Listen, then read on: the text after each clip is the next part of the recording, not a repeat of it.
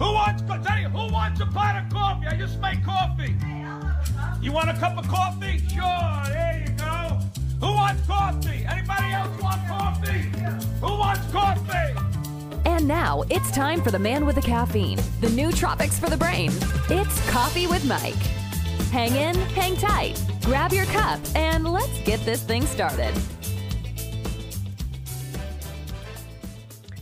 Hey everybody, welcome back to Java Chat. We got another, I feel, excellent interview coming up here with a doctor who has turned business coach. And he has like a full business mastery system. This is Dr. Jay LaGuardia that's here with us. Thanks for joining us today, Dr. Jay. Oh, was that intentional, Dr. Jay? This is the other Dr. Jay, ladies and gentlemen. Yeah, the shorter version. No, about man, a foot? yeah, about a foot, exactly. Yeah.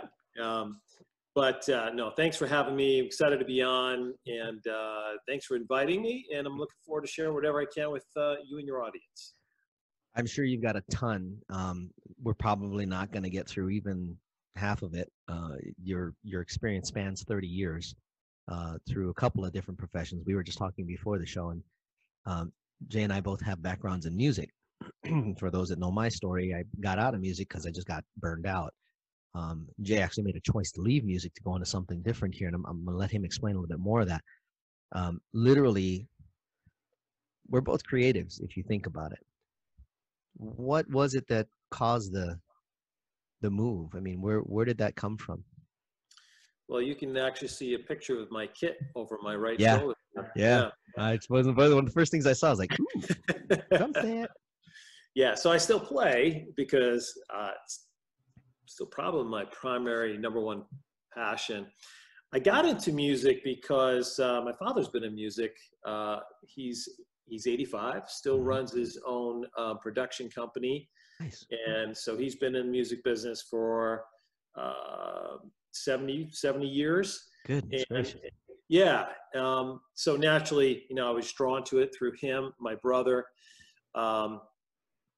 And I saw, though, that the music industry was incredibly difficult on family life. He and my mom tried to marry twice, and both times it failed. Wow, that's a bummer. And yeah, man. So, it's not a unique story, unfortunately, but in a big, even, as a teenager, family was a really high value for me. And I just saw that the music industry was not conducive, to being a good family guy. So It's rough. I get it.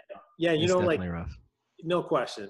And to have that, I feel blessed that I knew at 18 that this was something I want to do, because making the decision to go into healthcare was a whole lot easier because I could see, obviously being more stable and more predictable, as you and I were discussing earlier. Yeah.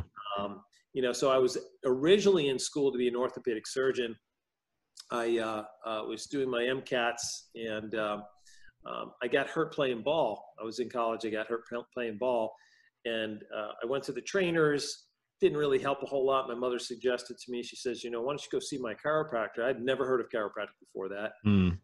And I went into this guy, and he had this cool little office. It was he and his wife, amazing human beings, just vivacious, energetic.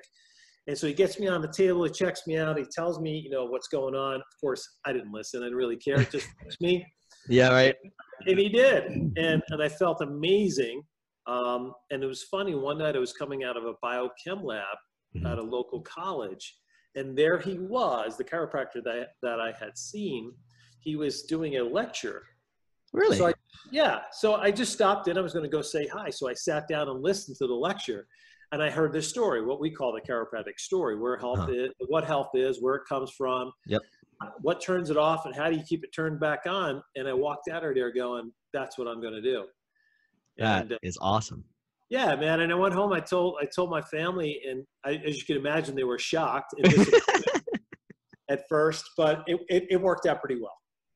I would say, so that's interesting. I think I've heard that same story. I'm fairly sure it's a story that's told by many of them. Yeah. When it comes to that. And it's, for those of you that haven't heard it, let's just put it this way. There is a way to turn it off and turn it on. And a lot of times we unintentionally shut it off and to have it turned back on, sometimes it takes a facilitator, and boy, chiros are real good at that. Let me tell you, No question. if they know what they're doing and they're well trained. Um, yeah, that's awesome, man.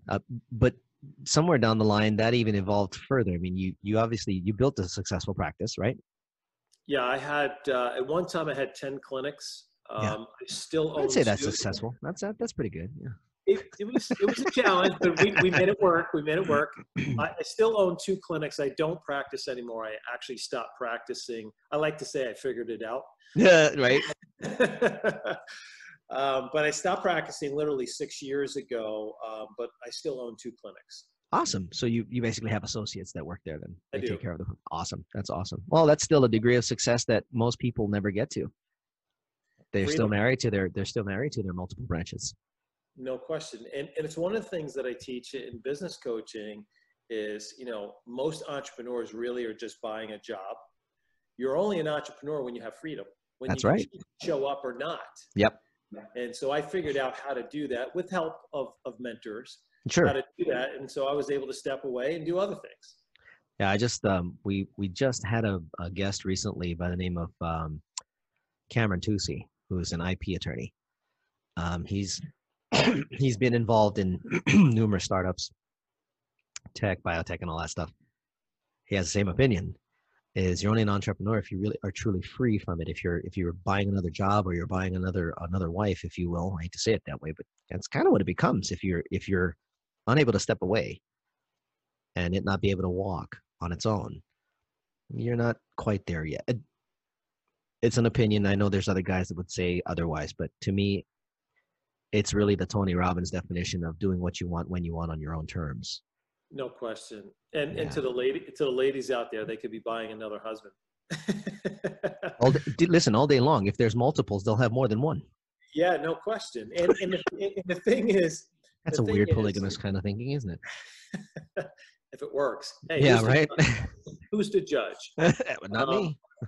So, no, but I totally agree. And listen, when you first start up and you're hustling, you're grinding, you're in it. It takes a while to get to that point where you've built the foundation and the systems and the processes that are self-replicating, and you've created a team and you got the talent, and you could step away and know and predict on a month-to-month, quarter, and yearly basis what that business is how it's going to perform. That's the freedom that we're looking for. So let's talk about that, because we all have gone through it and sometimes are still going through it.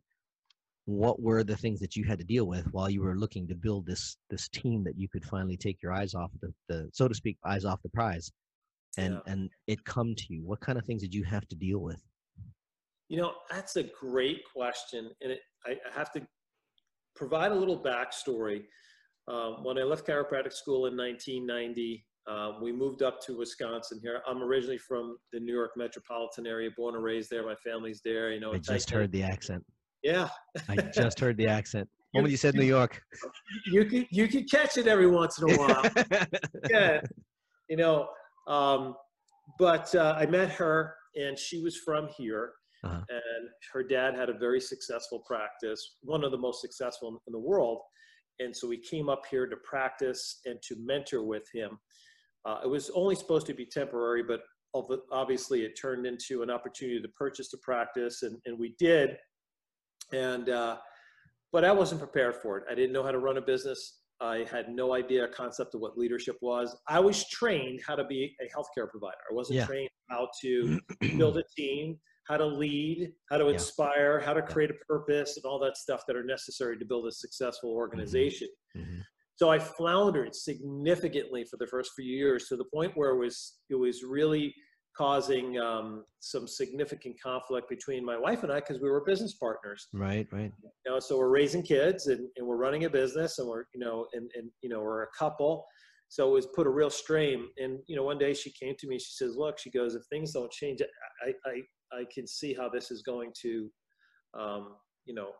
cause us to lose it all." Yeah. to lose the business, lose our relationship, lose the family, that type of thing. And she said, would you speak to somebody? I said, a counselor? She goes, no, a business coach. Because I said to her, I said, do you think I'm nuts? She goes, no, I think you're brilliant. She says, I just don't think you're moving in the right direction, and your ego gets in the way, and you think you can figure it out on your own. And it's been 3 years and you haven't, so it's time to speak to somebody else. Isn't it interesting to note that most entrepreneurs have that one little element that has them holding up on their own success? And it's always, at least in my experience, it's always that little ego. Yeah. And how it loves to rear its ugly little head right when somebody comes in and goes, hey, maybe you need a little help.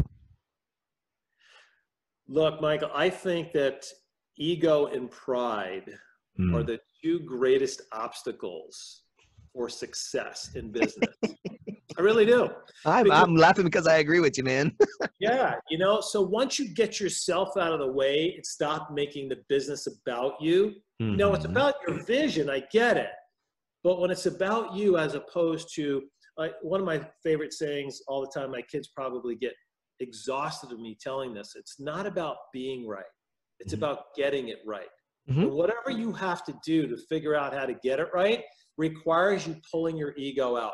Yep. Wayne Dyer said one time, one of my favorite entrepreneurs, mentors I met and worked with a couple different times. He said, ego is an acronym for excluding God out. I said, what do you mean by that? He said, when we get stuck on self, right? We don't allow the creative juices of the universe, God, whatever you want to call it, to flow through us. We actually push it away from us. Yep. And it's such a powerful statement. I find that more often than not, and this is unfortunate for the ones that don't succeed, their identities get lost in the business. They become the business. And when you do that, you shoulder such a weight. And then obviously all of the other things that go along with it, stressing out, bad health, all of those things all follow with it, all because their identity is now wrapped up in their business rather than they have an identity of their own. I think if more people paid attention to that, ego would probably be a little easier to set aside. I don't know if you agree with that or not, but that's just been my experience. I've seen people lose their identities. They grind so hard and they get it. And don't get me wrong, there's an amount of work that has to be done. Absolutely agree. You and I do it daily. But we don't allow our identities to get caught up into it so far that we lose sight of what it is that we are doing and who we are. It's a great point, and no matter what it is that you do, it just so happens to be that to start with, I was a chiropractor, and chiropractic is what I did. It's not who I was. Perfect. Right? Perfect. And so to expand upon that, Michael, is in particular, when I work with entrepreneurs who've been in business for a while, let's say they're in their mid-career and they're starting to look at, okay, what does the extraction process look like? What's the transition process looks like? It scares the hell out of them because their identity is tied to it. And they'll say, what am I going to do? Sit around and play golf all day or, travel with my spouse for the rest of my life? I'm like, well, it can be whatever you choose it to be. But you do have to begin to disassociate yourself because it's the number one reason why guys, when they retire, die within often 5 years or less of retirement because they lose their identity. As you mentioned before, they lose their purpose. So what has to happen, when I left practice at 50, right, I just shifted purposes. It's not like I still don't feel I have value and I'm helping, reach my goals. It's just a shift. So at that point, you have to transition and find a new purpose and then enjoy the benefits of your labor and what you've invested in the time, money, and energy in your business. So you have different, you want to go travel? Go travel. You want to go play golf? You want to go give up your time? You want to start another business? Whatever it is. Yeah, that brings a real good point to living a balance, a healthy balance when you are an entrepreneur. Because like you said, there's some guys like, I can never stop working. Okay, cool. But if you can't finish what you're doing here, you're always going to be working and you're going to be stuck on that one thing. So how would you explain balance? Like being able to live a balanced and joyful life. What would be your suggestion or your advice on that? That is such a powerful question. And it's the reason I started my podcast, which is Power, Passion, Prosperity. So it's about empowering people with the knowledge to maximize their emotional, mental, physical, and spiritual well-being. So whatever it takes, right, to work on yourself each and every day so you can show up as the best human being to your team, to your family, to whatever situation arises. It's about taking care of yourself, setting time aside each and every day to move your body and move your mind, right? So I talk about eat well, move well, think well. The three things we do each day that influences our life is how we eat, move, and think. So we have to spend time and schedule time each day to spend on, obviously nourishing the body, obviously moving the body to stress the body so it expresses health, and of course, making sure we're taking care of our mental aspect. So the way you do that is literally by setting time aside each day and prioritize it just as you would as the time you need in your business. Right. I can't tell you how often I see people that I start to work with and either like their business is really doing well, but they're in absolute physical train work. And I know. Right? They want. What is that? Well, and literally, their gas lights burning out quickly. Their engine light's been on for at least a year or two. You know that. Yeah, it has. And so they want help to get their health back. Or someone comes to me and maybe their fitness is okay and their business is doing well, but their family life is an absolute train wreck. So my partner says, and I'm a pretty humble guy, even though I may be a passionate, outgoing guy, but I'm pretty humble. But he says, and he'll tell you, he's worked with a lot of really successful people in his own business before we joined together. And he said to me, he goes, "You're the only guy I know, right, that's got the family, it's got the health, and it has the business success. All three. You didn't sacrifice your family. You have incredible kids with a great relationship. You've been married 31 years to the same woman. She's still your best friend." Congratulations. Thank you. I'm 56. I'm still, doing all kinds of physical events. I work out 7 days a week. It's not to pat myself on the back, but what I'm trying No. We're not taking it as it's a proof of the pudding thing. Yeah, it's a proof of the pudding thing. If you make the right choices, you'll be able to continue going well into your 60s. I don't mean to interrupt you, but I know a guy who had lived a successful life of his own, had retired, and at the age of like 70, I want to say 72, 73, this is when I'm back on Maui. Every morning he'd be out in the water swimming. He made the choice, and his family loved him. They came out to visit him fairly often, and he had a good life. He made good choices. You did the same thing. I think a lot of people forget that it does base on making good choices for all those aspects rather than just one or just two. So when we're looking, you have a book on this too, don't you? I do. Yes. Cool. We'll need the link for that book. I'll probably be grabbing a copy as well. I have, more books to add to my list of things to read. No, I love it. I love it. It's awesome. So in that book, you talk about the three elements to go ahead and how to do this. How do you lay that out? I've seen results with my own clients as it relates specifically to, creating the balance that you referred to. And so it's about lifestyle. It's about mindset. It's about, creating the financial freedom in your life. So again, you have the choices to do what you want to do when you want to do. Again, how did I walk away from active practice at 50? I didn't have to work anymore. I do this now because I want to. Right. And it's interesting. I tell young docs or entrepreneurs that I work with, the best day in business is the day you show up and you don't need to be there. That's the best day. Not when you start. Agreed. Not when you sell. It's when you no longer need to be there. Yeah. Closing a sale gets you punch drunk. That doesn't necessarily give you the freedom. No, of course not. No. Because there's always the next sale.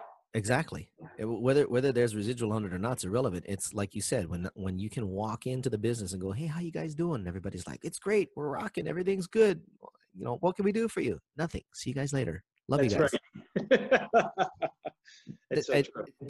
I would think that would be the final dream of most entrepreneurs, because, and I know of a couple of friends that have done, they started businesses. One that I met back in, I want to say 06, 07, I asked him, I said, what is it about being an entrepreneur that you love so much? He goes, having a baby, helping it get up on its legs, and watching it walk away on its own. Beautiful. And I thought about that. It took me a couple of years to understand it because I wasn't quite there yet. But man, if that's not profound, to be able to raise a child, which you're doing, I'm doing, my son's 18, and to be able to look at him and go, yeah, they'll be good. They'll be fine. I can go on now. If that's not the greatest feeling in the world, I don't know what is. Yeah, I mean, it's, the analogy is a really good one. Our responsibility as parents is to provide our kids with the values to make good choices and to be incredible contributors to society. Right. You know what I mean? That they bring something that makes society a better place. Mm-hmm. And when you look at your kids and they're doing that, it's the greatest reward. It's way better even to me than building a business, because even though it's similar, I can create a business that's creating value for our customers. It's nothing like to see your kids going out and do that. You know what I mean? But I love the analogy. I really do. I mean, when we built our property development company, it was incremental. And then all of a sudden, the last dozen years or so, it's just absolutely exploded. And so our mission there is to provide, high quality dwellings for people to raise a family that they can call home. Yeah. Now, some people call it,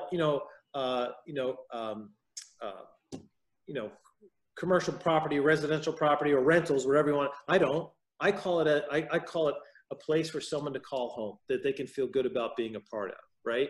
Yeah. Just a subtle shift in mindset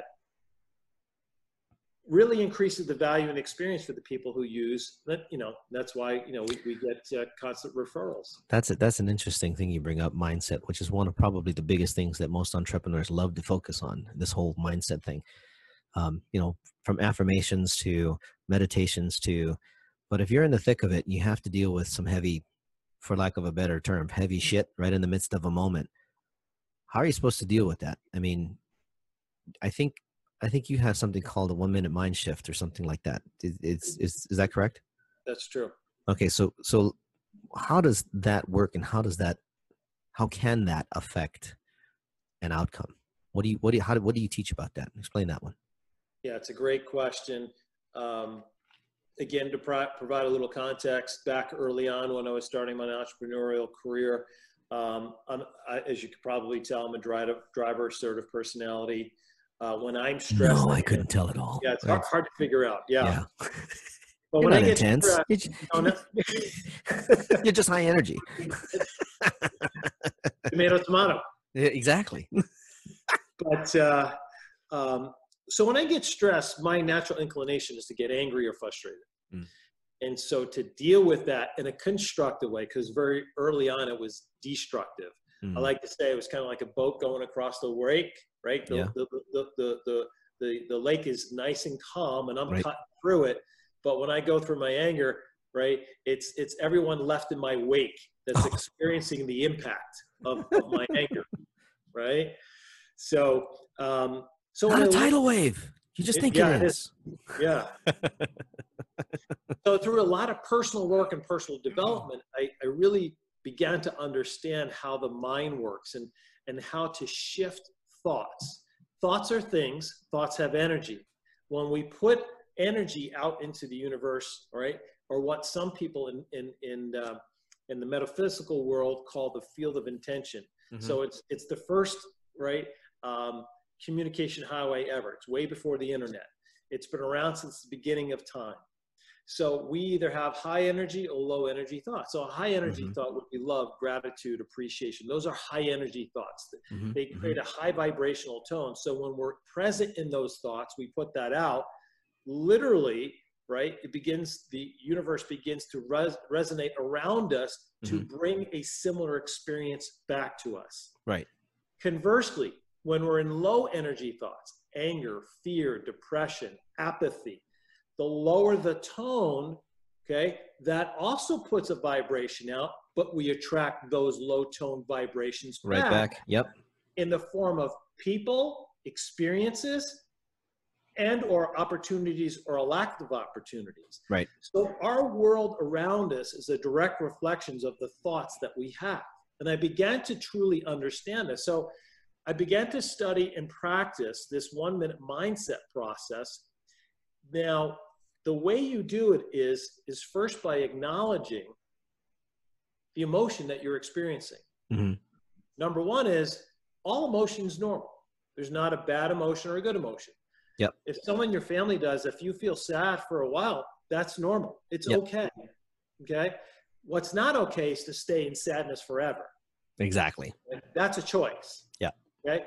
If somebody, God forbid, ever does anything, to harm my family, I'm going to be really angry. Sure. But it's not okay to stay there forever. Right. Okay? So that's the dichotomy of it. So now, understanding what the emotion I have, understanding that it's okay that I have that emotion, I have to acknowledge it first. Okay, I'm feeling anxious. Number two is, where am I feeling anxious? So thoughts are language of the brain. Mm-hmm. Feelings are the language of the body. So Yep. feelings are thoughts manifested physically. Yep. So when I'm feeling anxious, how do I feel? Shortness of breath, tightness in my shoulders and neck, maybe a headache or tension, sweaty palms. I'm feeling agitated. Yep. Right? We all know what that feeling is like. Yep. So I acknowledge what it is and where I'm feeling it. Now, number three is, so it's a 4-step process. Number three is, how do I want to feel? In this present moment, how do I choose to feel? Now, you may say, you know what? I choose to feel angry. Okay. So then you ask yourself, how long do I want to be that way? So I'm choosing to be angry for the next half hour, and then I'm going to choose another emotion. Or you can make that shift instantly and go, I choose to feel something different. So what is that emotion that I feel? Instead of feeling anxious, I want to feel calm and serene. So step number 4 is to recall an experience in your life when you felt nothing but pure calmness, serenity, just peacefulness. Nice. So that would take me back to, let's say, if I was meditating on a beach in Mykonos in the morning, watching the sunrise, right? Probably one of the most serene experiences I've ever had. So I put myself back in that moment. I see it in my mind. And immediately, because I changed my thought, my physical body changes how it's expressing itself, and no longer do I feel the anxiety. It literally takes me longer to explain it than to do it. Yeah. To do it. Well, that makes sense. But that's got to be like the most powerful thing, to be able to stand there and just go, whatever the negative or low energy deal is, and go, yeah, I'm there. I don't want to stay there. Right. I want to do something else.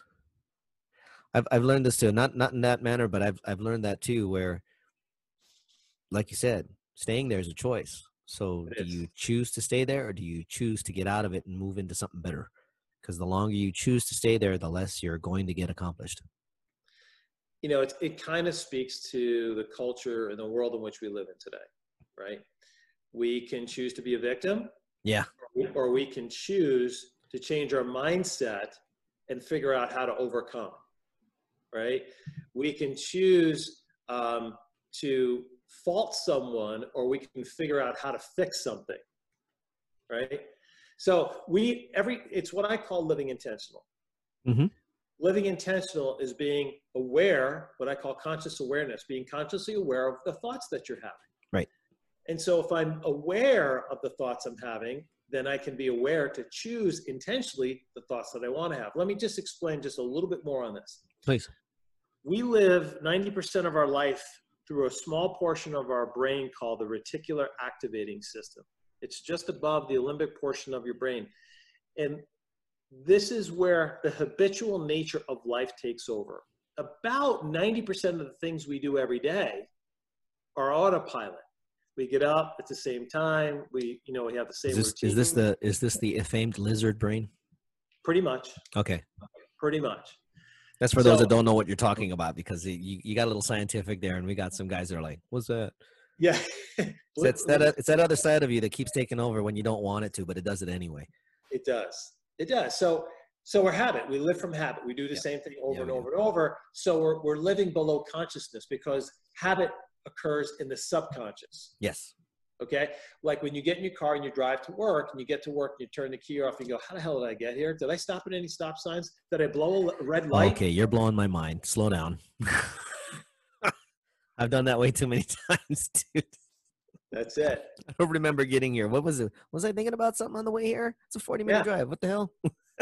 Did you ever walk from the sink in your kitchen to the refrigerator and go, what the hell was I coming here for? Okay, I'm 48. Yes, quite often. Yeah. Yeah. That's not dementia. That's the reticular activating system. So what I'm trying to say is we want to elevate where we're spending most of our time out of subconscious to conscious, because that's where our you know, as a musician, that's where we create. Yeah, that is. Yes, agreed. That's really, you know, you triggered something, and I'm probably going to make a meme out of it. The choice of, well, because honestly, we have the choice. You said there's a choice between victim or victor, not the guy. But we really do have a choice, victim or victor. And if we choose to stay victim, we're not going to do the things necessary to continue finding success. We're not going to execute the different elements of success that are necessary. Victor, you could put Mount Everest in front of us. It won't matter. The intent, like you said, an intention-filled life that's heading in the right direction. You're going to figure out the way to get there. Is it better to have a coach? Absolutely. Because they've probably seen it or done it themselves. And could, you know, exponentially help you through that, either in time, pain, physical, emotional pain, and of course, money. A coach can actually see, and I've always, you know, when people talk about, well, I'm in the middle of my storm, you're right. It's a perfect time to have either a friend or a coach. Why? Because they're outside that storm. They can see what's going on around you. You can't. Yeah. It's beautiful. So I think it's easier, and it just speaks to the necessity. I mean, I've had coaches. I should probably get one again here soon. But I've had coaches, and that was exactly what they did. I mean, and all they did was hold up the mirror and go, here, take a look. Here's what's really going on. And of course, I had to do the same thing, going through my little dropping ego, dropping pride, and changing mindset and shift and all of that stuff. I'm really interested in getting your book, by the way. Going through all of that, shifting mindset, finding balance and a joyful, fulfilling life. Is there like a formula for this thing, or is it just one of those deals where you just set up a to-do list and go for it? Well, you could do that. It won't be nearly as effective as the formula. Well, so, that's why I asked. I mean, I know. So what is this elusive secret you speak of? Yeah. Are you ready, Grasshopper? I am ready, Master Paul. So here's the formula. I'd like to take 100% credit for it, but I can't. I've added to it and nuanced it. So I have to give credit where credit's due, and the credit belongs to Napoleon Hill, who really changed my life at the age of 17. I was I was a senior in high school, I'll never forget this. And a bunch of my friends were hanging out, and I walked, you know, towards where they were sitting, and I saw on the bookshelf, I saw Think and Grow Rich, and it just drew me to this, and I pulled it out. And now, you know, I did well in school, only because I didn't have to work really hard to do well in school. I didn't really read or anything like that. So it's really the first book I really, you know, I chose to read. I saw it as like, I got to read this. So I've been a big fan of his writings for a really long time. And I actually had on the podcast, Dr. Sharon Lechter. Oh, cool. Not Handel's wife, but so not Sharon, that Lechter. Not that Lechter. Sharon was on the President's Council for Financial Education. I remember. Presidents. Yeah. And so she became the CEO of Napoleon Hill Industries. Mm-hmm. So when she started to go through his writings, they found a manuscript that he had written back in the 30s called Outwitting the Devil. Oh, yeah. And dude, his wife, Napoleon Hill's wife, at the time when she read it, knew this was a transformational book, but it was so cutting edge. She begged him not to release it while they were alive because it would exclude them from their social circles. Yeah, it would. It would have. Did you read it? Yeah. Did you read it? Not all of it. Dude, it's such an awesome book. Anybody out there is looking for a really cool read, open your mind, I would highly recommend it. But in the book, Napoleon Hill talks about this success formula, and I added one element to it. So here it is. It's P plus T times A plus F plus T equals success. So let me explain. So P is passion. Yep. Have you ever met anyone in life who's successful, who's not passionate about who they are and what they do? Not a one. Not a one. Absolutely. T is talent. But what really T means is the work and effort you put in to become a master at your craft. Mm-hmm. Okay. So if you're going to be a chiropractor, be the best damn chiropractor. You're going to be a guitarist, be a great damn guitarist. A CPA, a mom, whatever it is. Just be excellent at what you do. Yeah. So the first A is associations. We are the sum of the 5 people we hang out with. Right. If your life is not where you want it to be, check and see who is in your inner circle, because you're probably going to need to shift some of those folks out. Yeah. Now, sometimes it's us, right? Sucks when it's you. It sucks when it's you. I often say, this usually gets a big laugh when I'm on stage. If you're the smartest person in the room, you need to find a new room. Yep, you need to find a new room. That's actually more of a truth say than a joke. I mean, well, people laugh because like we're in a room with 1,000 people are like, is it you? Is it you? Is it you? So really be protective of the people who you surround yourself with. And here's the litmus of how to choose who to surround yourself with. Only surround yourself with people who build you up in strong and noble support and love you unconditionally and will support you, right? And encourage you, but also be honest with you. Yeah. Okay. Yeah. Now, sometimes someone will say to me, well, what if the toxic person is a parent or a sibling or, someone close to my family? I'm like, been there. I know exactly what you mean. Then what you have to do is put healthy barriers.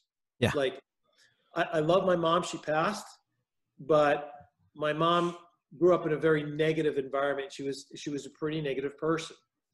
And, I loved her to death, but I only could spend so much time with her, and her negativity would actually cause me to start being angry and not be the guy I want to be. Yeah. So I would limit the amount of time we'd spend together. And I know for some people out there say, what a jackass that guy is. But I was really protecting myself, my own well-being, emotional well-being, and of course the people around me, because then that would affect my kids and my wife and things like that. In essence, you were kind of protecting mom too, if you think about it, because you were giving her space because she was already in that habit mode where that's where she is. I mean, it's not like, Ma, you still have to go succeed at something. If she doesn't want to and she's not in that space, you don't fault her for it. No, it is what it is. You're right. So that comes back to the victim or victor. Do I stay here and hang out with Ma and just end up acting like her, or do I go do what I need to go do and do better? No question. Someone has to change the chain of events, or they're repeated. And that's how you create generational experiences, by the way.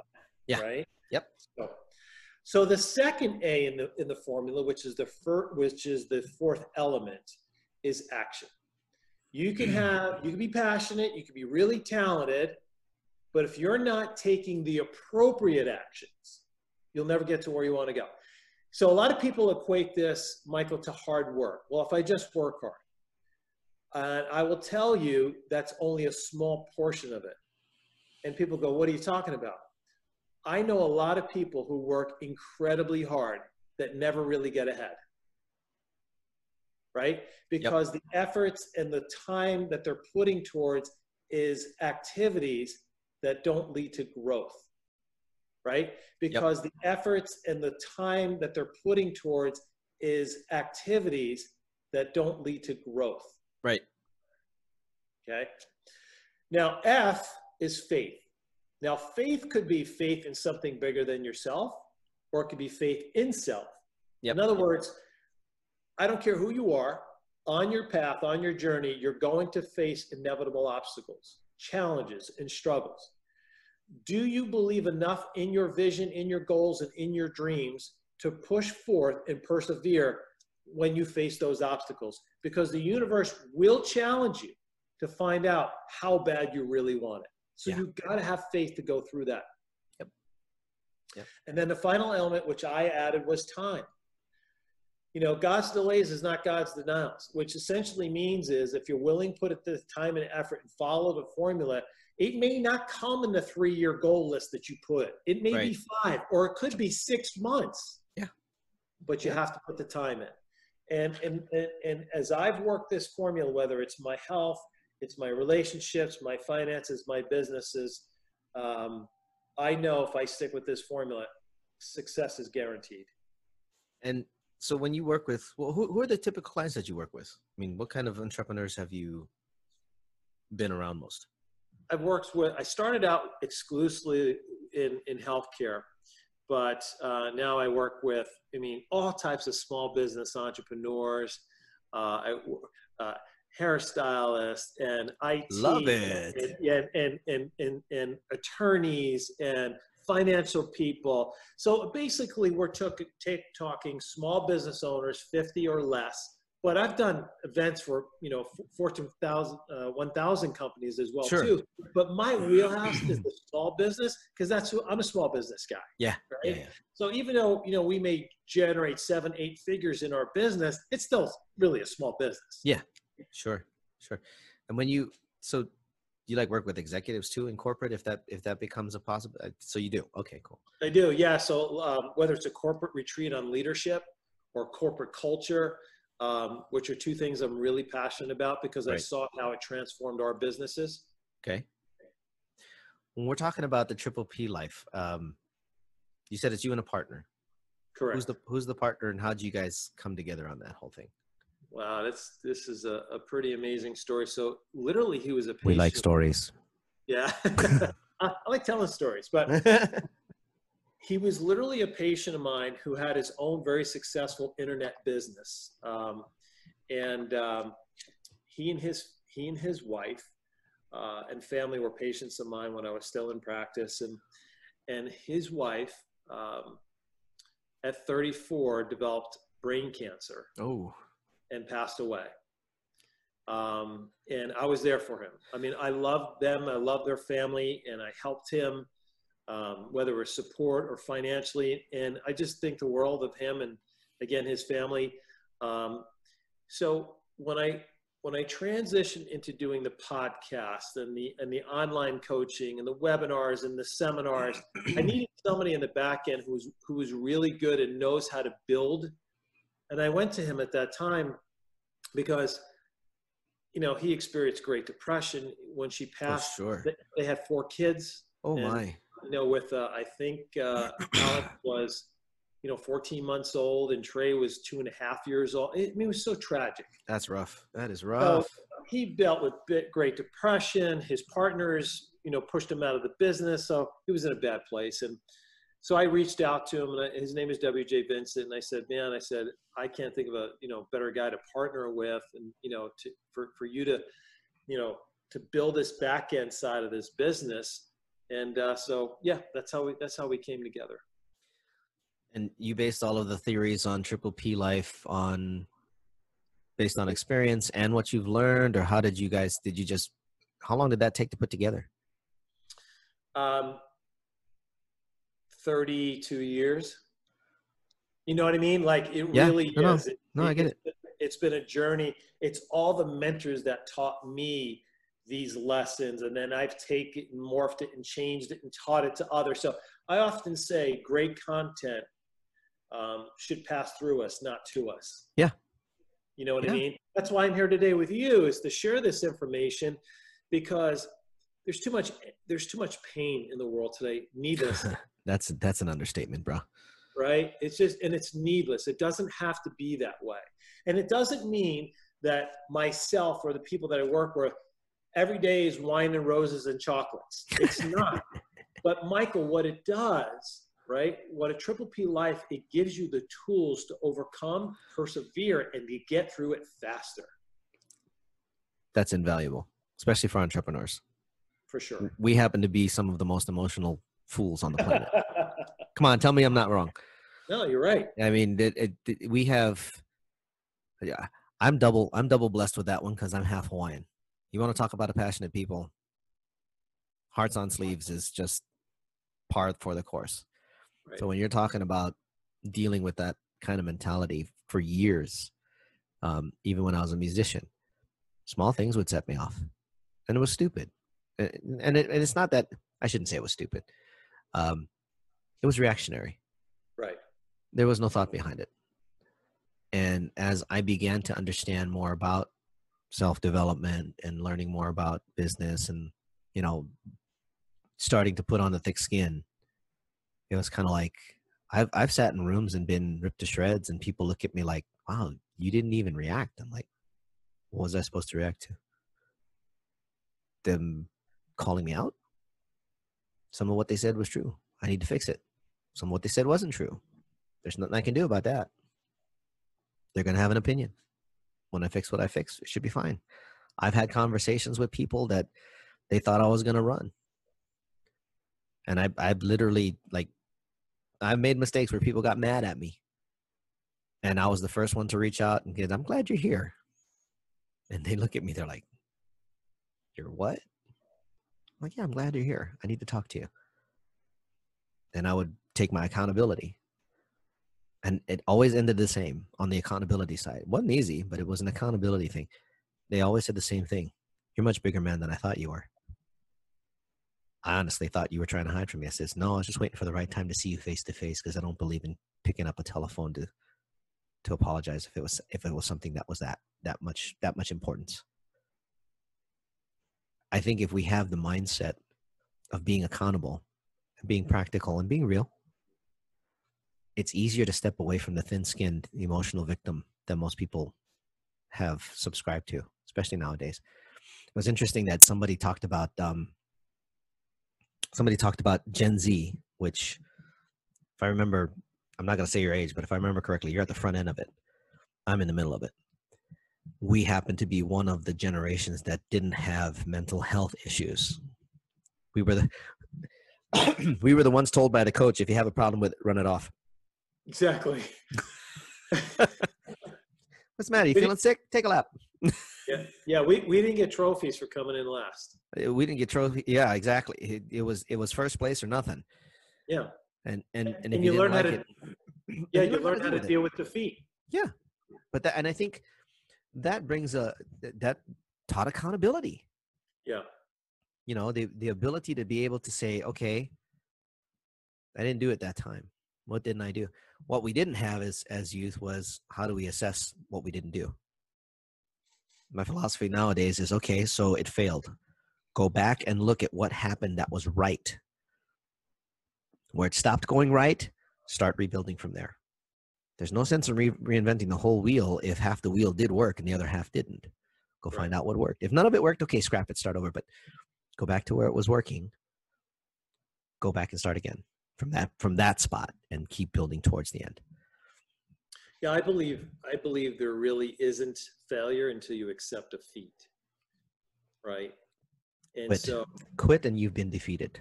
Yeah. And you know, I have 3 kids that are millennials, and I think millennials get a really bad rap. In fact, when I go in to speak corporate, you know, they still carry that. I don't know why corporations still do it. It's not the millennials. No, it's not. And by the way, right? They got saddled with a bad rap, and it ain't their fault. And it's the parents who raised them. Thank you. Okay. So, you know, I don't want them to feel bad. I don't want them to be sad. I'm like, it's a part of life. It is. And so I think it's, foolish to blanket anybody with any kind of statement like that. I think it's, but, when it comes down to it, really, we have to take responsibility for our life. I did a show a couple of weeks ago that there's two elements right now that we are at really short supply in this country. One is mental toughness. Number two is emotional IQ. Mental toughness, because we're never taught how to deal with defeat, or, everyone wants to make it, to fix something, rather than, deal with the pain, deal with the consequences, figure out. We do our children such a disservice by trying to fix everything for them, because we're not giving them the skill sets. When life really gets hard, how are they going to deal with it? So what's the byproduct of that, right? You get an explosion of people on antidepressants and anti-anxiety because they can't deal with defeat or loss, because they've never had to deal with it. And then the second part of that is and they're actually conditioned. They're conditioned to believe that that's the solution, which really bothers me.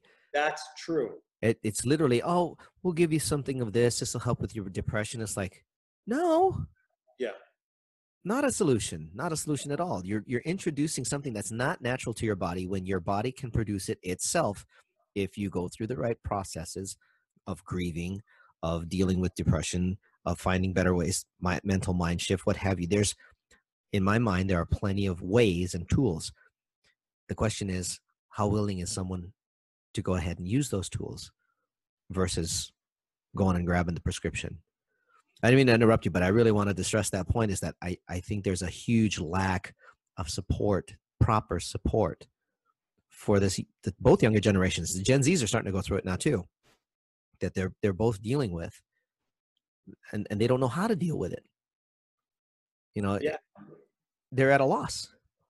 They are, and it's only going to get worse. It's interesting. I believe it was April. There was a 20% increase in Zoloft.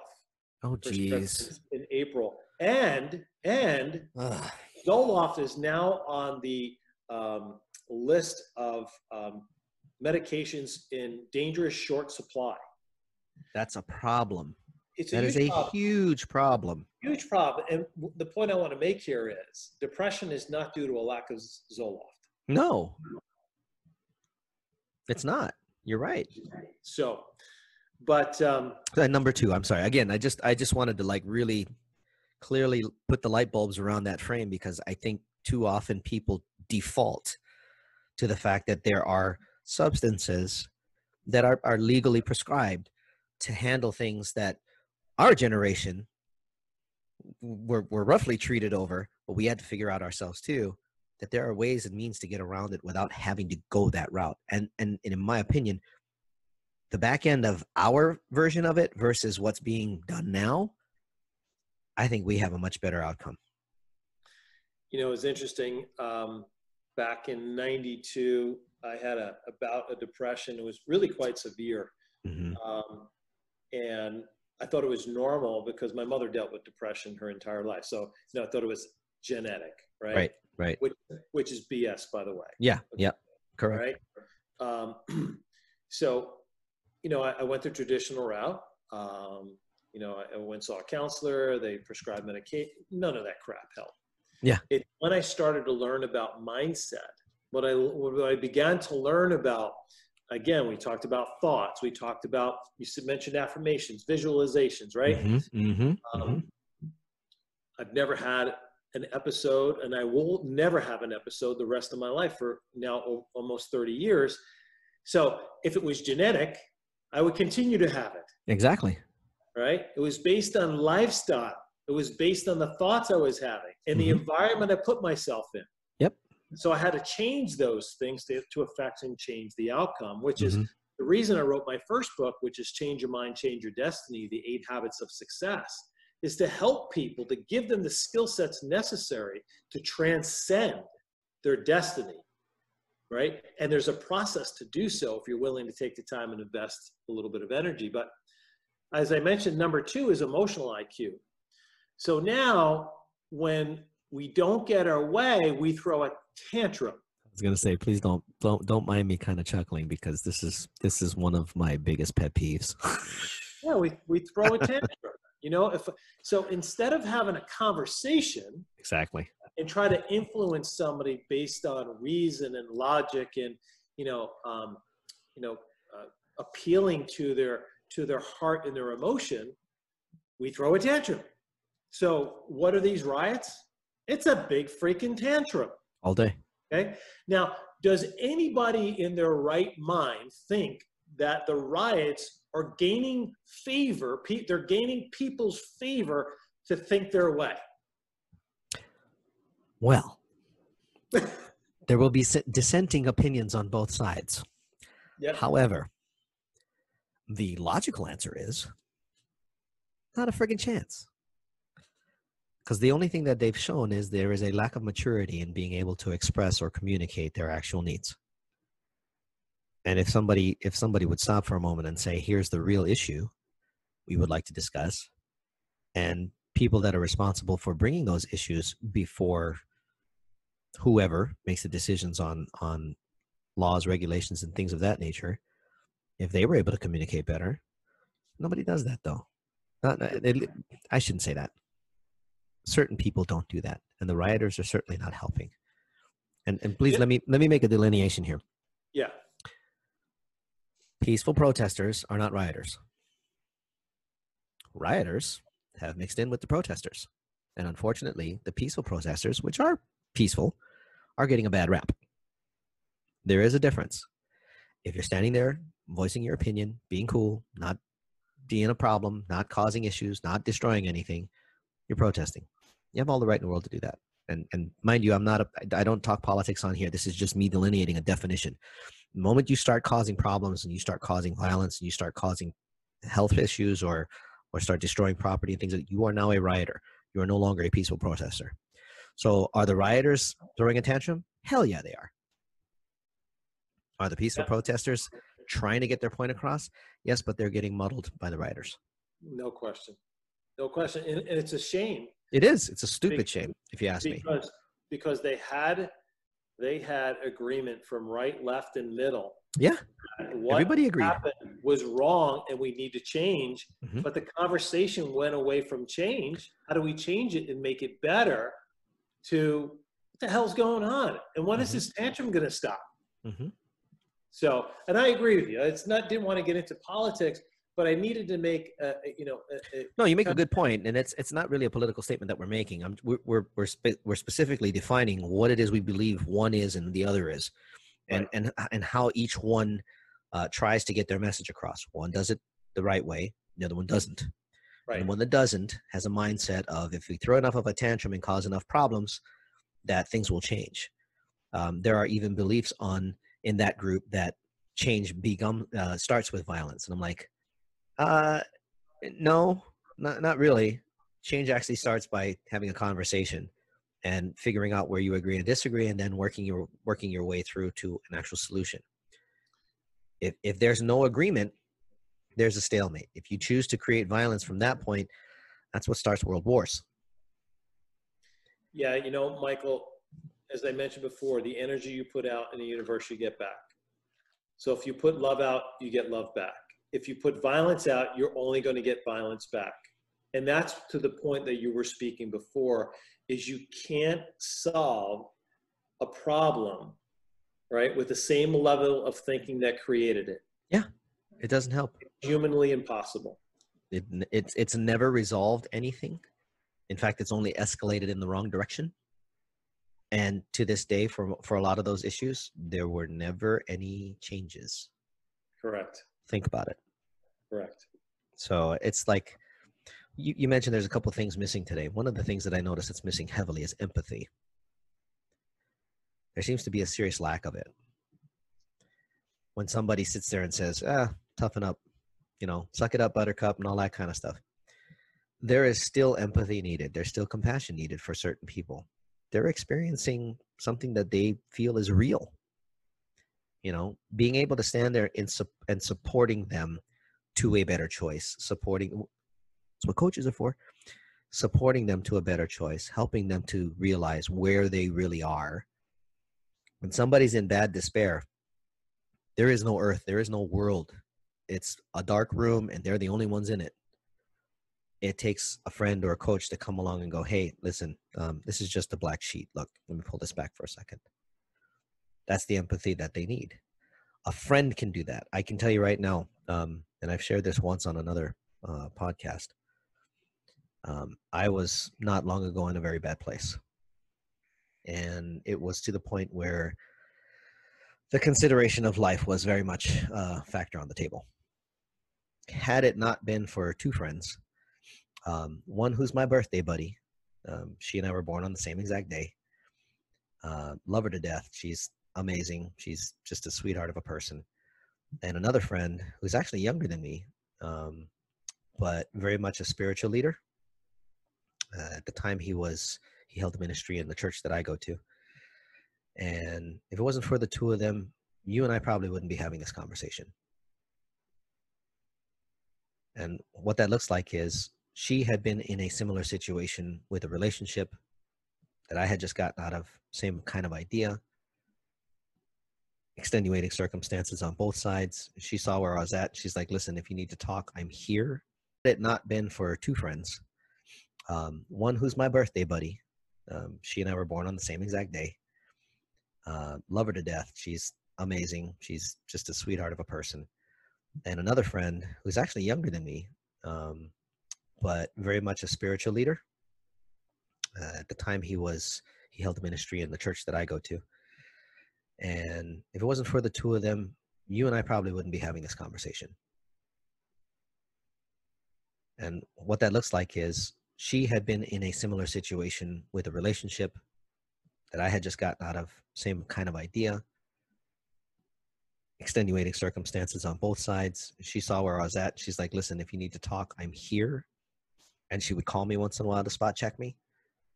She says, I just want to make sure you're not thinking of the wrong thing right now. I was like, I appreciate that because I still am.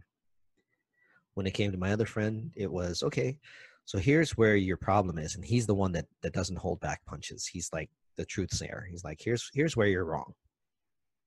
And he went right down the list. And he wasn't wrong. He wasn't lying to me. He was being a real friend. He's like, you've messed up here, you've messed up here, you've messed up here. You need to fix things. If you can fix all of this, half of that crap will go away. And he was right. It took a while, but I went through it.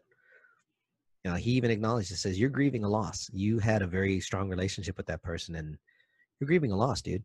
So grieve it. But grieve it and get it out and get it over with. Yes. You still have a family and a life to live.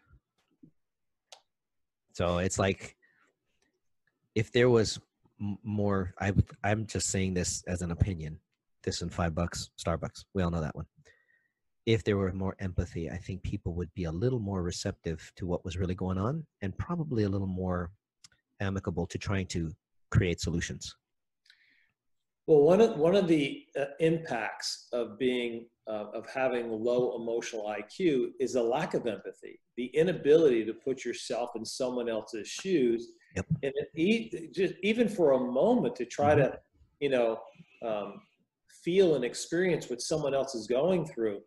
Because if you're incapable of doing that, then you just bully your way through things. You hurt people physically, emotionally. Yeah. And that's not who we are. That's not who we're about. We weren't So created. we've got to elevate our emotional IQ back again in this country. Where do you think somebody can start doing that? I mean, we see what's going on. And I'm not just talking about here in the US. This is worldwide. This is a human condition thing. We were created to be social beings. I mean, obviously right now we're kind of being held away from that in certain cases, but we were created to be social beings that support each other, to become a greater collective. We're not seeing that right now. What things can anybody do, anybody that happens to be listening to this, to switch that, their mentality, the mental shift that we were just talking about earlier? What are we looking for? How do we do this? In my humble opinion, the first thing we have to do is we have to distance ourselves and insulate ourselves from our current political climate. And the reason is because it's specifically designed to create divisiveness. Divisiveness amongst gender, race, socioeconomic status. Yep. I mean, you name it, whatever it is. You see, power is derived by dividing people, having them fight each other, and then the savior comes in on the white shiny horse and says, "I have all the solutions. I'm the person, the guy or the gal with all the answers." So that then provides them power. Yep. And what I'm saying is that we have far more in common as citizens of the world, of this country, than we do that divide us. Yep. There's 3 basic human needs we all have. Each and every one of us. I don't care what your skin color is or gender or sexual orientation is. And that is a need to be loved. Yep. Need to feel safe. Yep. Okay. And a need to belong. Yep. Belong to a group or a tribe or whatever. Yep.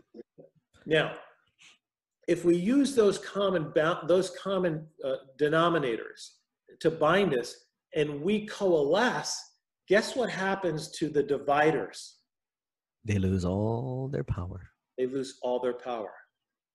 Because when we start thinking of, I think of you, Michael, as my brother, right? If I hurt me, I'm hurting you. Yep. If I do that with a gal down the street or the guy, across the state, then we're looking out for what's best for each other. So commonality, lack of division. If we can do that, it will elevate our emotional IQ to think more empowering terms such as love and compassion and empathy that you mentioned. That's my humble opinion. You also that ties right back into, it's not about who's right. It's about what's right. Exactly. And I think on a lot of levels, the arguments that I see online, and the arguments that I see online, a lot of them are, I'm right. Now, whether logic and science and everything else backs you up, that's fine. That means that the science is correct. And if you're smart, you're open to understanding new data to change your perspective. That's cool. But if it's just to be right, irrespective, you've lost a major battle. And you've lost a major opportunity because that person completely believes that they're right. You completely believe you're right, and you've lost the power. I still think that that's an argument that's being had daily, at least from what I'm seeing online. When we're looking as entrepreneurs, I want to shift this back to where we're supposed to be. That was slightly tangent. That was a rabbit hole. Hey, as entrepreneurs coming back, that same thing still applies there too. Emotional IQ, empathy, and what was the first one? Mental toughness. Mental toughness. Thank you. When you're going through any part of being an entrepreneur, whether that's formulating, planning, execution, how do you maintain those things? And what are you looking for when you're doing them? I mean, like, is there specific steps in each stage? Is there another formula in there somewhere? Is there something that entrepreneurs really need to be aware of when they're doing this? I mean, starting a new business is not. it's almost as much of a traumatic experience as buying a house. You're probably right about that. I would say I'm going to go back to what I said before. It's being consciously aware of your environment, your surroundings, and how you're showing up each and every day. Mm-hmm. As leaders, our job is to elevate the people around us to be better. Right. Okay. So there are going to be struggles along the way that if we act in a manner that's not consistent with strong and dynamic leaders, such as just remaining calm. Again, one of my core values is there are no problems, there's only solutions. Mm-hmm. Now that may sound like a trite comment, but I'm wired in a way is I don't look at the problem. I'm only looking for the solution. And every problem in the universe has already been solved. At least once or twice. At least once or twice. So I just need to figure it out. So why get all freaked out about it? It's already been solved. I'll figure it out. I'll find somebody who can help me figure it out. So having that, so that's a mental toughness, right? Looking at obstacles as I embrace them. Why? Because it gives me an opportunity to grow and learn and expand my mind. Mental toughness, okay? I look at the people around me as an opportunity to share together and grow together and to serve. So it's about staying conscious in your environment. How do I show up every day, and what's my outcome? And when stuff hits the fan, it's just remain calm. You'll figure it out. I mean, Michael, when it really comes to it, there's very few things in life we really need to get all that wigged out about. Yeah, true. I mean, really. And that's coming from a guy who got wigged out about a lot of stuff. No, I totally agree with you. I was actually accused of being too mellow in one of my relationships because, you know, and they weren't small things, but it was my lack of reaction that set them off. And they're just like, you should be more angry about this. I said, I didn't say I was happy about it. Well, why aren't you mad? Why aren't you doing something? I says, I'm happy to do something about it, and I've already made a phone call. But you're not angry. Well, like I said, I'm not happy. But we're going to get through this, and we're going to resolve it. And I think if more people approached it, just like you said, stay calm. Calmness wins the war. I don't care what you do. You know, the moment you lose sight of what's going on, anger only tunnel visions you. Calm opens your awareness to the universe. You can actually see way more when you're calm. If you talk to great military leaders, that you know, they'll ask them a question: what quality allowed you to be such a great leader? Mm-hmm. It's being calm in the face of adversity. Yeah. It really is. And here's the other thing, Michael, is some people are just addicted to the drama. Like their life is wrapped up in drama. If there's no drama, they don't feel any value. Like they feel lost. Yeah. And that's what one of the aspects of the success formula, the first A, associations, why I say who we surround ourselves really matters as it relates to creating the life, you know, that we really want to make happen. Sweet. We've been digging pretty deep, bud. Yeah. I'm a little exhausted after that, actually. Happily, though. There's more stuff I want to dig in with you, but I'd kind of like to save it for the next round, if you don't mind, because we're at mark. And I think there's a lot more to share. You're at a point now. You're probably doing virtual speaking gigs at this point. Where can people find you? You can find me on social media. It's funny. Someone asked me today, you know, you haven't been very active on my personal page. Right. You know, and I said, do you think that's by accident? You know, I'm very engaged on my Dr. Jay LaGuardia page. So cool. At Dr. Jay LaGuardia on Facebook or Instagram. So it's spelled just like the airport. I also can be found on our podcast, which is Power, Passion, Prosperity with Dr. Jay. It's all one word, Power, Passion, Prosperity, on any of your favorite podcast apps. And all the links will be in the description down below. So awesome. Oh yeah, we always publish that. We want to make sure people can find you there too. So yeah, and then when I do interviews, and I do a lot of these interviews, I always say if someone ever has any questions or comments about, you know, either you can do it on my social media or you can email me. It's really simple, Dr. J at Triple P Life. So, you know, Triple P Life, all one word. And I respond to all of them. So I welcome the discourse. Sounds good. I believe, if I remember correctly, I read something about 5 elements as a formula for success. I want to save that for next time. Because I think we can dig into each one, and you probably got a ton of stories that'll illustrate it real well. And you know us marketers, we love stories. No question. So yeah. Sometimes people fault us for it, but hey, you know, campfires are a thing, you know. Yes, I agree. That and a good cigar and maybe some rye. I want to thank you very much for joining us, Dr. J. I really do appreciate you spending time, investing time, and sharing your insights and your knowledge with our listeners and our viewers. So till the next time, guys, make sure, by the way, if you haven't subscribed down below, if you're watching on YouTube, if you're listening to this on any of the podcast platforms that we're on like, I think 11 or 12 of them, make sure you subscribe or download. If you guys feel like supporting us, we are on anchor.fm. That is our main place right now. That may or may not change. We don't know. We're still kind of going through that whole thing. But yeah, you're more than welcome to support us there. We always end the same way. You know we love you guys. We're here to heaven and back, and we want all the best for you. It's why we do these. It's why we bring on these experts that have such good hearts and good expertise to help us all figure out where it's at and where we're going. Make sure you stay up, stay safe, and stay healthy, and live the best life you possibly can. Until next time, for Dr. J and for myself, it's Coffee with Mike. Talk to you guys soon. Ciao for now.